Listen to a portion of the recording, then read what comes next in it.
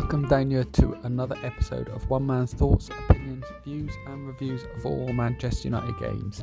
Today's game is Chelsea versus Manchester United in the Premier League. From a United perspective, no real surprise in defence or in goal. Lindelof and Maguire always seem to be the preferred partnership at centre for defence, with Shaw and Wan-Bissaka with David De Gea in goal. United reverted back to Fred and McTominay, which they very often do in the bigger games. With the only other real option of Matic wasn't a real surprise. Then he went with Bruno, obviously, in behind a front three of Marcus Rashford. No surprise. Mason Green was slightly surprised to start more centrally with Dan James on the right. Dan James has been playing well. No Martial, no surprise in terms of he's not been in great form, but it was a bit of a surprise that he didn't go with Martial up front and Greenwood off the left. But just that was what he seeming to have done previously in bigger games, but not today. The fact is, I don't think Martial really deserves his starting place, and obviously Cavani's not fit. It became quite apparent that not only is it Dan James' form that got him in the side, it's also the fact that United were intent on pressing quite high and quite quickly in the game. And again, that's against starting Martial, not really the one to really high press so much. Chelsea didn't start the game too badly, but United did grow into the game. Like I say, they pressed quite high, played quite a high defensive line, but that all comes from the high press to start with. You can't play a high defensive line without a high press, without a high tempo press. Dan James, Fernandes, both really the key trigger points to that, I would say, and both do it particularly well. Not many big opportunities first half. Not surprising. Chelsea are a good side, and United not been going through the greatest of form, and it was a bit of a tactical, cagey game first half. Both sides tried to press high, made it very difficult for the other sides to really get a foothold and get any dominance in the game. The big talking point of the first half was the penalty decision. Very strange decision. I think looking at it first of all, it did look like Greenwood had handled it at normal speed.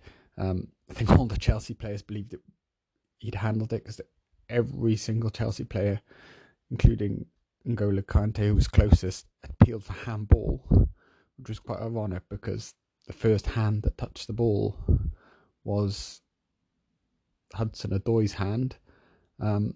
And play went on for quite a long time. I understand that in terms of the ball hadn't gone out, and clearly VAR thought it was a penalty. They asked the referee to look at it.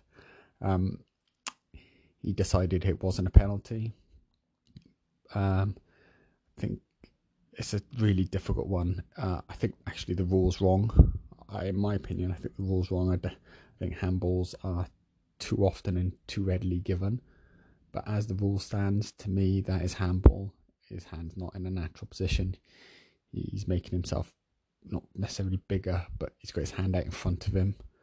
And when I compare it to what's gone previously in the season, it's much more of a handball than Lindelof on the first couple of games of the season, when a ball was flicked at him, but because he had his hand above his shoulder, that was handball.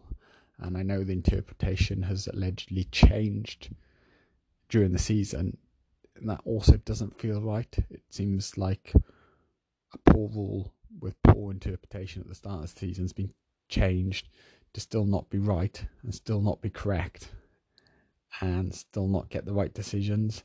And it's disadvantaging some sides, not others. And it almost feels like VAR has got to the stage where people are going to start saying, leaving itself out over time, leaving itself out over a season, like they used to do with poor refereeing decisions. If it was a close poor refereeing decision, are those sorts of decisions even themselves out well, it feels like people are going to start saying that about VAR. Oh, if you had a poor one this week, you'll get one next week, and that is completely against what VAR should be in for. I thought VAR was in to create less controversy and get more decisions right. Hand on heart, I don't believe that has happened in the slightest. All I believe VAR has done is slowed the game up. Another couple of minutes hanging around looking at a VAR decision, but also just play on for another minute before the VAR decision. It's a little bit shambolic, and it's not helping players, it's not helping the fans. People don't want to, and I would say we're probably stuck with it because I cannot see them going back without it now that VAR is in. I'm sure they'll refine it and make it better. I can't believe that they won't, but it's not working as it should, and it's not working in the right manner, and it's just not good enough for a sport that's got millions and millions of pounds around and sloshing about in it, and we still don't seem to have got the right decision. If that had been missed in a game with no VAR, you say it's a difficult one, it's hard to see. It did look like Greenwood at normal speed was the first one to handle it, so you sort of let the referee have that benefit of the doubt. But when you stop it and look at it in freeze frame and slow motion, and you can see the Chelsea player's got his hand at about shoulder height out in front of him, running towards the ball, and it hits his hand first. Why is that not a penalty when other decisions, when people are kicking balls at people from not much distance, but because their hands were raised, it's handball? It's a bizarre one. Also, touch on the comments. Luke Shaw said that around allegedly the referee has indicated that he didn't give it because it would be controversial. It's controversial that he didn't give it. Whether he gave it or didn't, it's controversial now. Whether that was actually said, I don't know. It looks like it probably will get Luke Shaw in trouble, which again feels like the wrong thing. FA punishing a side and players for mistakes by the referees. It feels like players and managers can't come out and say what they want, but referees are allowed to stay in the dressing room and not say anything. It doesn't seem right. What is the point in getting players out to be interviewed and managers out to interview if we don't really want to hear what they say, what they think? What we really want them is just to say the same old spiel. And that's why interviews after the game are largely pointless, because in lots of ways they can't criticise the referees. They're not allowed to say certain things. So what is the point? They've got to come out, and fans wonder why managers have often come out and said, oh, we did well, or we need to take the positives, or because really they're not allowed to say a lot of what they really want to say. I understand you can't be accusing referees of bias and those sorts of things. I don't think there was necessarily any bias per se in that decision. It was the wrong decision, but players and managers should be allowed to come out and say that was a horrific decision. We don't agree with that. Same with the Brighton game the day before, with a quick free kick. We haven't heard the referee come out and discuss what he was thinking, what was happening with the VAR. We've sort of had half explanations through social media. It's just not good enough. The players are not allowed to come out and say what they think really, because they're in trouble and get bans, where that mistake has cost Brighton points. It's just not right. And like I say, I think VAR will be here to stay. I think this is going to be the way it is. But that was a big moment in the game that could have turned things for United. As it happened, it went into the half-time 0-0. And the second half, Chelsea got more with the ball. I thought United's press wasn't as good second half, which was a bit disappointing. They played more on the counter-attack and less trying to have a control of the game. Reverted back to their old ways.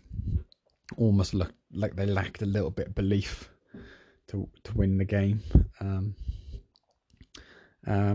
And I would say that's a bit disappointing.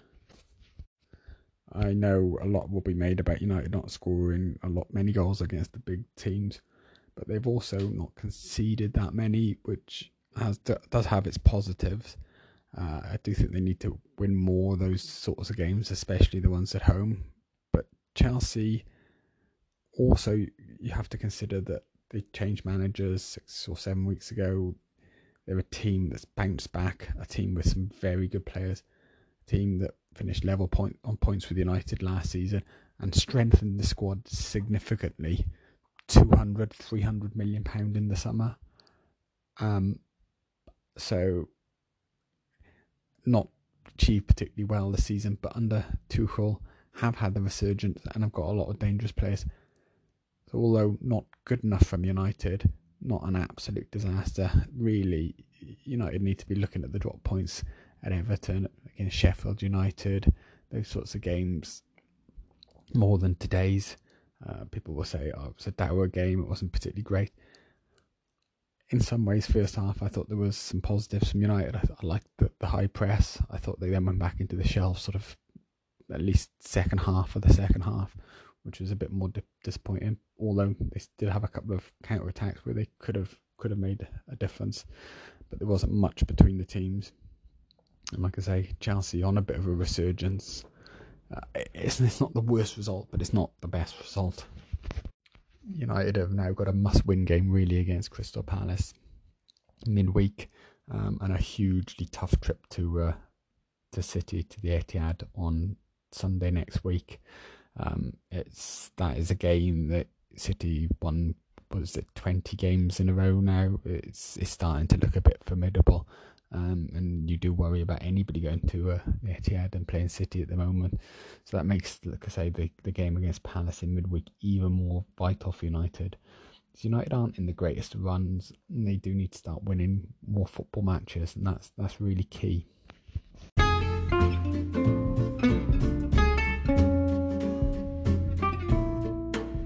So thank you for listening to One Man's thoughts, opinions, views and reviews of Manchester United games. I'll catch you down here next time.